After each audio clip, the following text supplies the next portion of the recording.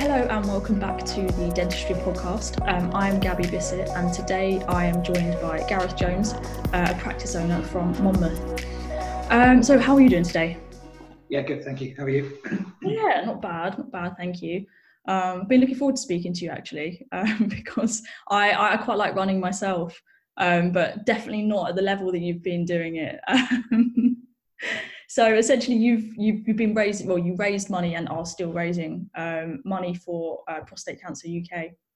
Yeah. And to do this, you essentially ran up a hill in Monmouth 37 times.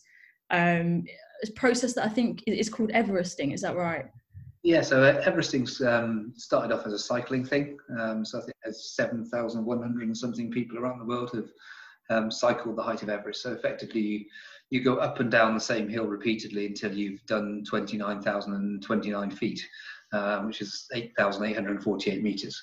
I think apparently the first person to do it was the grandson of famous Everest explorer George Mallory. Wow.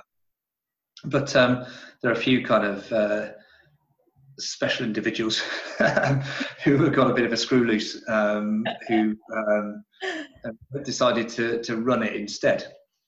So yeah, I ran up and down. Well, I ran up a hill called the Kimin, which is just outside Monmouth. It's about 800 feet to the top.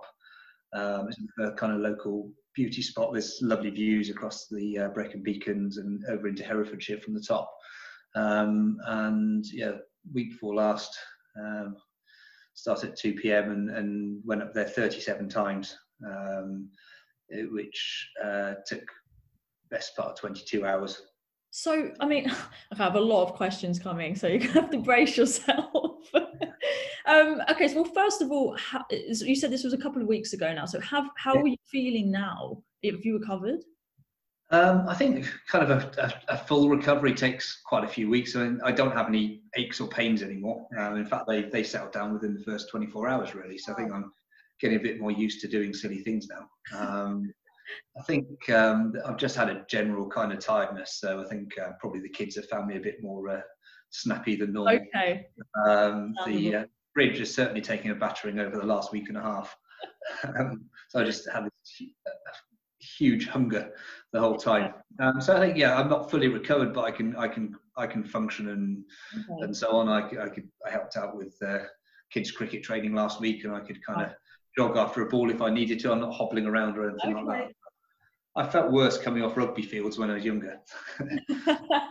Okay, all right. So getting back to normal then, essentially. Yeah. So, I mean, how did you train for something like this? Because, I mean, when you say you were running for 22 hours, do you mean this was non-stop? So with a foot-based Everesting, you are allowed to get either a bike or get driven back down to the start, because the downhill running is the bit that really puts the hammers the joints. So the uphill part was 60 miles on its own. So 120 miles with 60 miles downhill would be too much, really. I don't think I'd so it was. I didn't really stop at any point. I think I just I'd get to the top, jump in the car, get driven back down, and off I go again. One of the rules of Everesting is it has to be one kind of episode of exercise, so you're not allowed to sleep during that time. If you sleep, then even if it's kind of 2 minutes in the car on the way back down, then that's your effort over. Yeah. You failed at that point. So I think sleep deprivation is a big part of the challenge. I can imagine. Did you feel yourself dropping off at all when you were on your way back? I don't know if I felt myself dropping off. A couple of times on the last one or two climbs, I found that I was kind of drifting off onto the verge at the side a bit. Fortunately, I had some support runners with me who kind of nudged me back in the right direction. There was a point on the 36th out of 37 climbs where I started to, my eyes went really weird. I started to kind of hallucinate that it was raining when it wasn't. It felt a bit like, it's raining outside and you're kind of looking through a window and you can't quite tell if it's raining or not. Yeah. Were you a runner prior to training for this? I'm assuming you were. Yeah, sports always been a big part of my life, and my dad was a PE teacher while we were growing up, so we used to play a lot of team sports, played rugby and cricket. After university as well, did the same. Rugby finished about 8 or 9 years ago now, and that's when I started running and triathlons as well. So I've been doing a fair amount of endurance sport over the last few years, and nothing quite as silly as this. I don't think one thing quite long, but it's something I've kind of built up to. So I've run marathons before. I've done 3 Ironman distance races. And I did do one kind of self-made ultra marathon last year where I ran the whole of a path called the Wysis Way, which goes from Kemble near Cirencester in Gloucestershire and comes back to Monmouth where I live, and it links the Thames path to Offers Dyke. Figured that if I ran that, then I could be the record holder because no one had run it before. So that was 58.5 miles, but no, there was some good hills in there, but nothing quite as big as the Kimmin. What was that? Would you say that was the most difficult sort of challenge that you've set yourself so far? Everesting certainly was. It was. It was. I was broken by the end of it. I think it was mostly the sleep actually. And last few, I'd been trying to kind of eat stuff all the way. So every time I got in the car, I had something to eat, and then just to keep myself going. The last 2 or 3, my stomach just shut down and just wouldn't have any more. And that's when it got particularly tough at that point. And there's other little bits as well that were hard, such as getting to 30 times up there. I mean, this is a run that people will do once and think that's a good strenuous work. That's what Hill's done for a while. I'd get to the 30th one, and then some bright spot would say, "Oh, you're nearly there." Hang on a minute, 7 is more than most people would do in a year. And it's more than I'd done in one go leading up to that as well. The most I'd done in training was 6 times up. But yeah, that was hard. And then I think I got to the top on the 33rd climb, and I'd managed to convince myself I'd done 34, and then looked at the notice board where we were tallying it and realised I still had another 4 to go. That was a bit of a low ebb, especially as it was. I can imagine. I find that would have been probably about 9:30 in the morning, having been on my feet for quite a long time at that point. Did you have a lot of people come by and sort of support you, your family, friends, locals? Yeah, so I had a lot of friends from the running club and the triathlon club, other friends from who I run with who aren't club members. Family were there, so my wife and my 2 boys were there at the start. The boys ran quite a bit. My 11-year-old ran up there 4.5 times in spread out. And then I had other friends, friend of mine, Ed, who's my support driver for the entire night. So he kind of came over and drove from about 8 till 8 or something. And then lots of local community. I saw some of my patients up there who'd come and kind of walked up there to say hello. And at the end, there was about 60 odd people all kind of spread out neatly. It was a bit overwhelming, really. It was I couldn't quite. I was quite emotional anyway. His mum and dad were up there. Dad's the main kind of motivation for raising money for Prostate Cancer UK, because he's got prostate cancer. So that was the kind of motivation there. And when he came over at the end, and probably entirely illegal, gave me a hug at the end, but ourselves really, and there wasn't many dry eyes around at that point. I bet.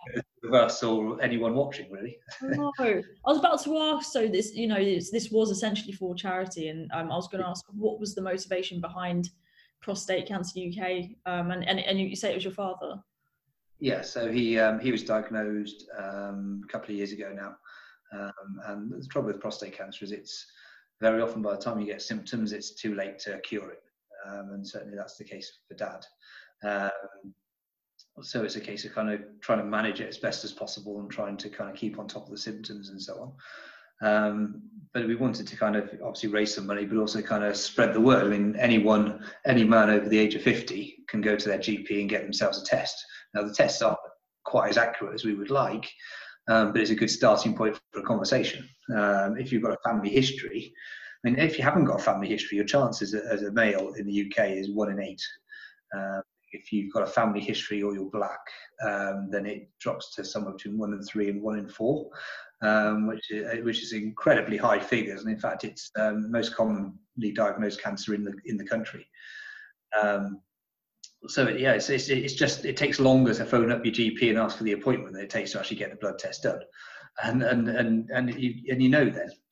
So I go for a regular test now. I'm not 45 yet, but because Dad's was so aggressive, his consultant recommended I do have a test every year, just to make sure. And it really is absolutely nothing. It just kind of gives you that reassurance that things ought to be okay.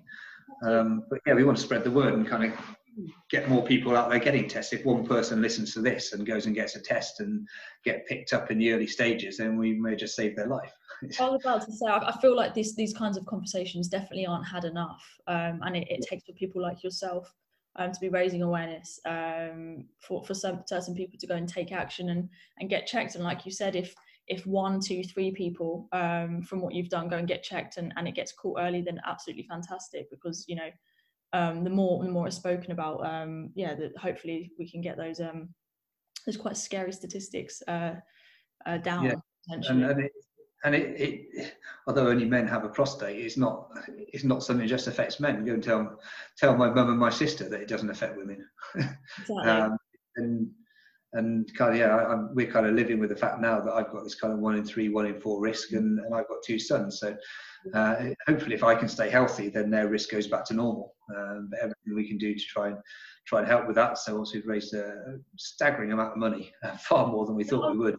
How much have you raised so far? We've raised just over £16,000. Wow, that's amazing. Originally, the target was, well, let's put down 5,000 and see if we get anywhere around 3, and we'll be happy. So it's really kind of taken a life of its own. We've had dental colleagues. We had the implant company I use, Southern. They sponsored us, which is great of them. And various other friends who've got their own businesses have put money in as well. On the day of the run, on the Saturday, I think the total went up by about £6,000 just from the amount of just people locally seeing it. And I think we were quite lucky in a way with the timing, because there's not been anything else going on. So all of a sudden the rules were relaxed a bit and people could go out and do a little more outside. And then there was something happen they could go to. And with it being such an iconic kind of local place, I think it really captured people's imaginations. Yeah, and they kind of went for their walk up the Kimmin on Saturday rather than Sunday maybe. And actually, one of my nurses, she was in the fruit and veg shop on Saturday morning and overheard a conversation where somebody she knows telling the fruit and veg shop owner that there's some bloke been running up the Kimmin all night. So nice. I think the power of Facebook, I think, it does help. It really does. So this is one of the I think the great things about social media is things like this, when someone like yourself is doing a run or a fundraising event, and you can really spread the word around, and it gets people to come along and watch and raise more money than perhaps you'd ever anticipated. So yeah, social media does work wonders for things like this, thankfully. I think it does, yeah. And Ed Jones, he's actually started off as a business consultant, C&E consult. He's become a really good friend of mine. Helped us with the practice, and he was the driver overnight, and he was also kind of he was in charge of doing the Facebook live feed. So he kind of did throughout. He had quite a good sense of humour as well for that kind of thing. I did suggest he might have done Prince Philip's funeral as well, but I don't know. It might have been a little bit of a different outcome. Yeah, perhaps.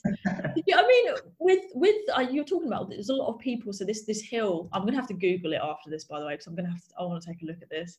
But you said there's a lot of people. Sort of, it's a sort of a famous place where you're from. I always find, just from experience, did you find it better being surrounded by people and having that support? Or do you prefer it when it's a little bit less busy? Yeah, I think the support really was the difference between finishing and not finishing.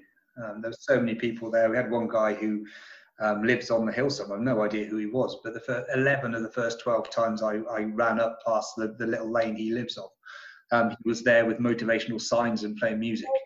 And then left his phone number in case we had any emergencies overnight, and then came back first thing in the morning with his music and his motivational signs again.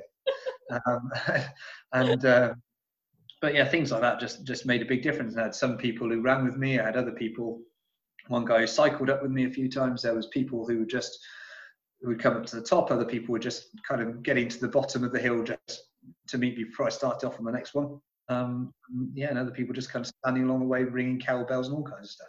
That's really nice. That's really quite nice. the social occasion. Yeah, it sounds it. Like you said, it was really good timing, given that things are starting to open up again. I'm right in saying in Wales you've got a couple of weeks, haven't you, until pubs and things reopen? Is that right? Yeah, I think they made an announcement. I think they may have. I think it's the 20-something that pubs are open but only outdoors. Yeah. Okay. Similar to I think. I think they're tinkering a bit with. I think they usually do an announcement on Friday, and I think they're tinkering with the rules again a bit this week. It's all. I think in Wales things are moving a little bit more slowly than England at the moment. I don't know whether that's right or wrong, really.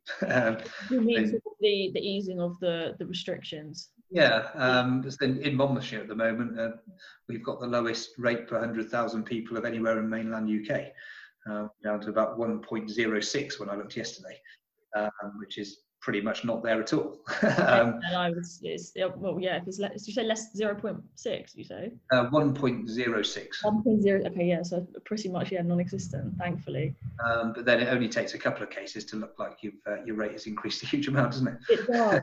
It does. I mean, do you think these restrictions? So obviously they've been in the second. No, it's not second lockdown. I always forget there was a second one. The third lockdown was announced at the beginning of January. Did your training? Did you find it a little bit easier to follow your sort of training regime because of the restrictions? Because there was sort of a less of a choice to be able to do other things, essentially. No, I think I'm pretty good generally at fitting my training in around stuff. So I'm not averse to getting up and running for an hour before work, or I usually do a longer run on a Sunday morning, but I'll go out relatively early, so we've got the rest of the day free for family stuff anyway. So I don't think it made a huge difference in that respect. Lockdown 1 was quite nice for training because there was no one around anywhere, so I could just kind of go and get into the woods and run for ages and not see another soul.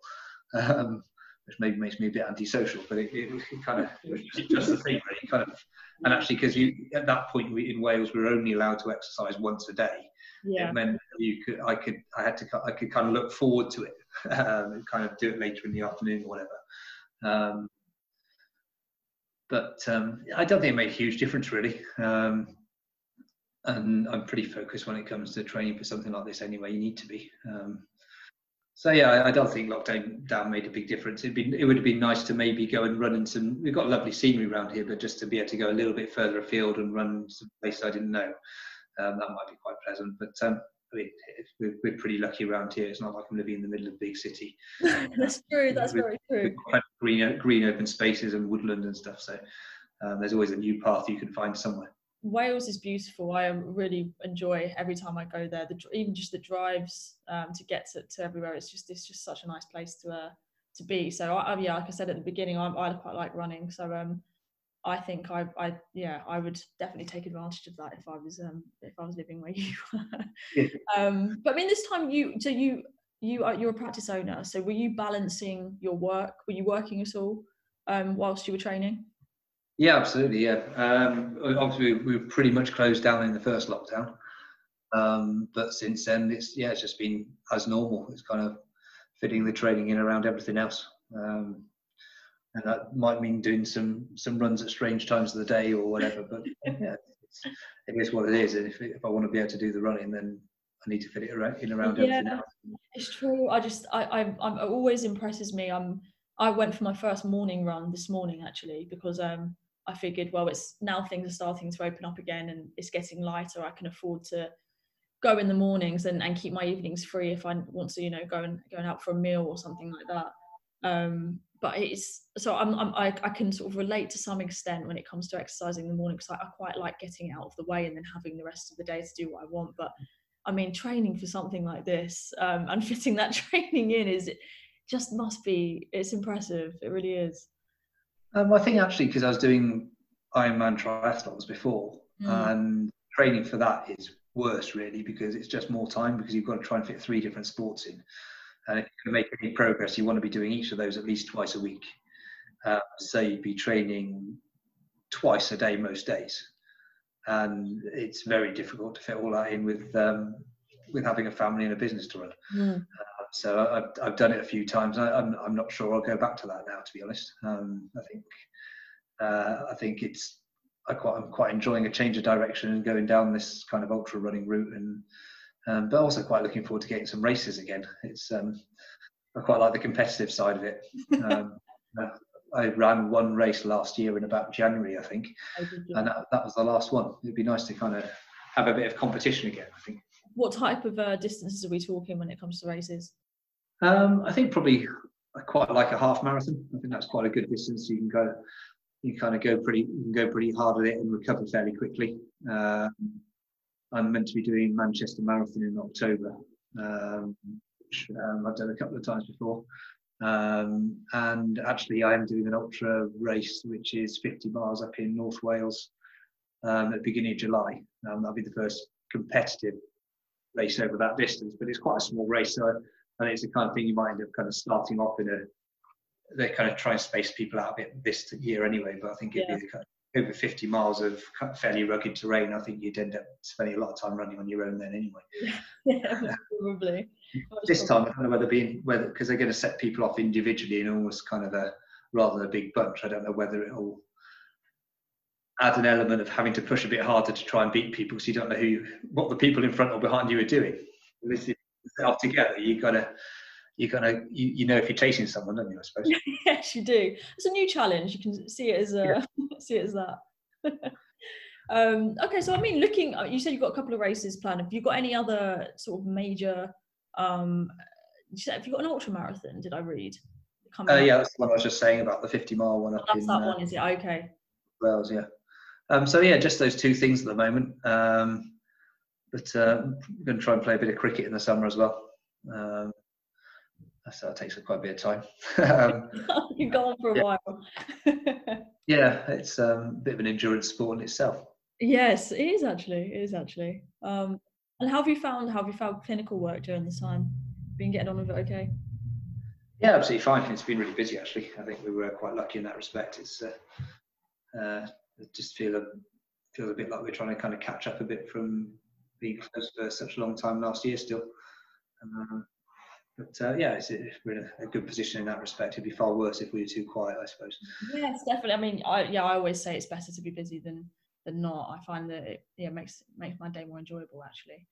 It sounds like you definitely agree with the amount of training you have going on as well at the same time. Yeah, actually, when I was doing the Everesting, I was probably running 4 days a week, 5 days a week sometimes. So I wasn't always running. I'd have kind of some big weekends where I'd run for 2.5 hours on Friday night, and then an hour and a half on Saturday, and maybe another 2.5 hours on Sunday. So you're kind of getting a kind of a chunk together, but without running for hours and hours and hours on end. Because it comes to a point where if you just keep running for longer and longer, you're not really getting any benefit in terms of fitness. You're just making yourself more tired. So the longest run I did was 5 hours. The silliest run I did was a set where I did 6 miles from home to the top of the hill, back again and back home. And I did that every 4 hours, 6 times. So I kind of got up at 2:30 in the morning, went out at 3, and did the same at 7 on kind of 1.5 hours sleep each time. That motivation to do that, I don't know where you get that from, honestly. I think it's just knowing it was going to stand me in good stead, and I felt on the start line I felt really well prepared, because I'd never run through the night before, but I knew I could run at that time, and I knew that I could operate whilst I was tired. Good point. That is a very good point. I've never even thought of any of these considerations. There's a lot to consider when you're preparing for something like that. But yeah, it's not. I mean, I said I enjoy running. I don't know if I can bring myself to do it. Honestly, it's you should be very proud of yourself as well with £16,000 raised, and obviously that's still, people can still donate now, can't they? Yeah, absolutely. Yeah, it's if people go to Virgin Money Giving and type in Kimin, which is KYMIN, then you'll find our page. Perhaps I could send you over a link for our Facebook page. Sure, we can include that. We can include that in the description of the episode, definitely. Yeah, and that's got so it's still got the Facebook Live videos on there as well. I'll have a look at those. the emotional last one. Oh, that's nice. That's nice. Yeah, I'll have a look at those when we finish. But well, thank you so much for talking to me. before we round things up, one question I always ask everybody at the end of these podcasts is, if you couldn't work in dentistry, what would you work in? Yeah, that's a difficult one. I think I don't know really. I decided I was going to go into dentistry at such an early age. I think I was about 14, and when I did work experience at school, so I never really thought of anything else. I like the idea of maybe being some kind of professional sportsman, but I was never good enough. Perhaps it'd be nice just to see things from that side, the other side of the fence of it. I don't know whether you maybe end up losing some of the enjoyment of it if you're having to do it and having to make a living out of it. Yeah. But yeah, maybe, I don't know, maybe a cricketer with a nice fat, juicy Indian Premier League contract would be quite nice. Wouldn't say no to that. No, that you'd be set for life if you had a nice one of those. Yeah, probably. Well, thank you so much. It's been a really interesting chat. And yeah, congrats for completing that. You should be very proud of yourself, and you deserve. I mean, I'd give myself the rest of the year off if I were you. But it sounds like you've got a lot more planned. So good luck with everything in the future too. Yeah, thanks. Running's kind of my therapy. I think it's kind of my stress relief. So I got this mantra that I kind of, if something's bothering me, if something at work's getting on top of me, if I go for a run and it's still bothering me when I get back, then it's worth worrying about. And if it, more often than not, it's kind of evaporated because I just got rid of all the background noise for a bit, and it's not as much an issue as I thought. And it's kind of the way I deal with things. So I'll have a couple of weeks off from running now, and then start to get back in. No, I understand that. It's definitely for me as well. It's not just a physical active running, sort of getting fit. It's also, it just is a massive stress reliever. I feel if I don't run for a few days, I start to get quite agitated. So yeah, I can relate to that. But thank you so much, and have a great rest of your week. Thank you.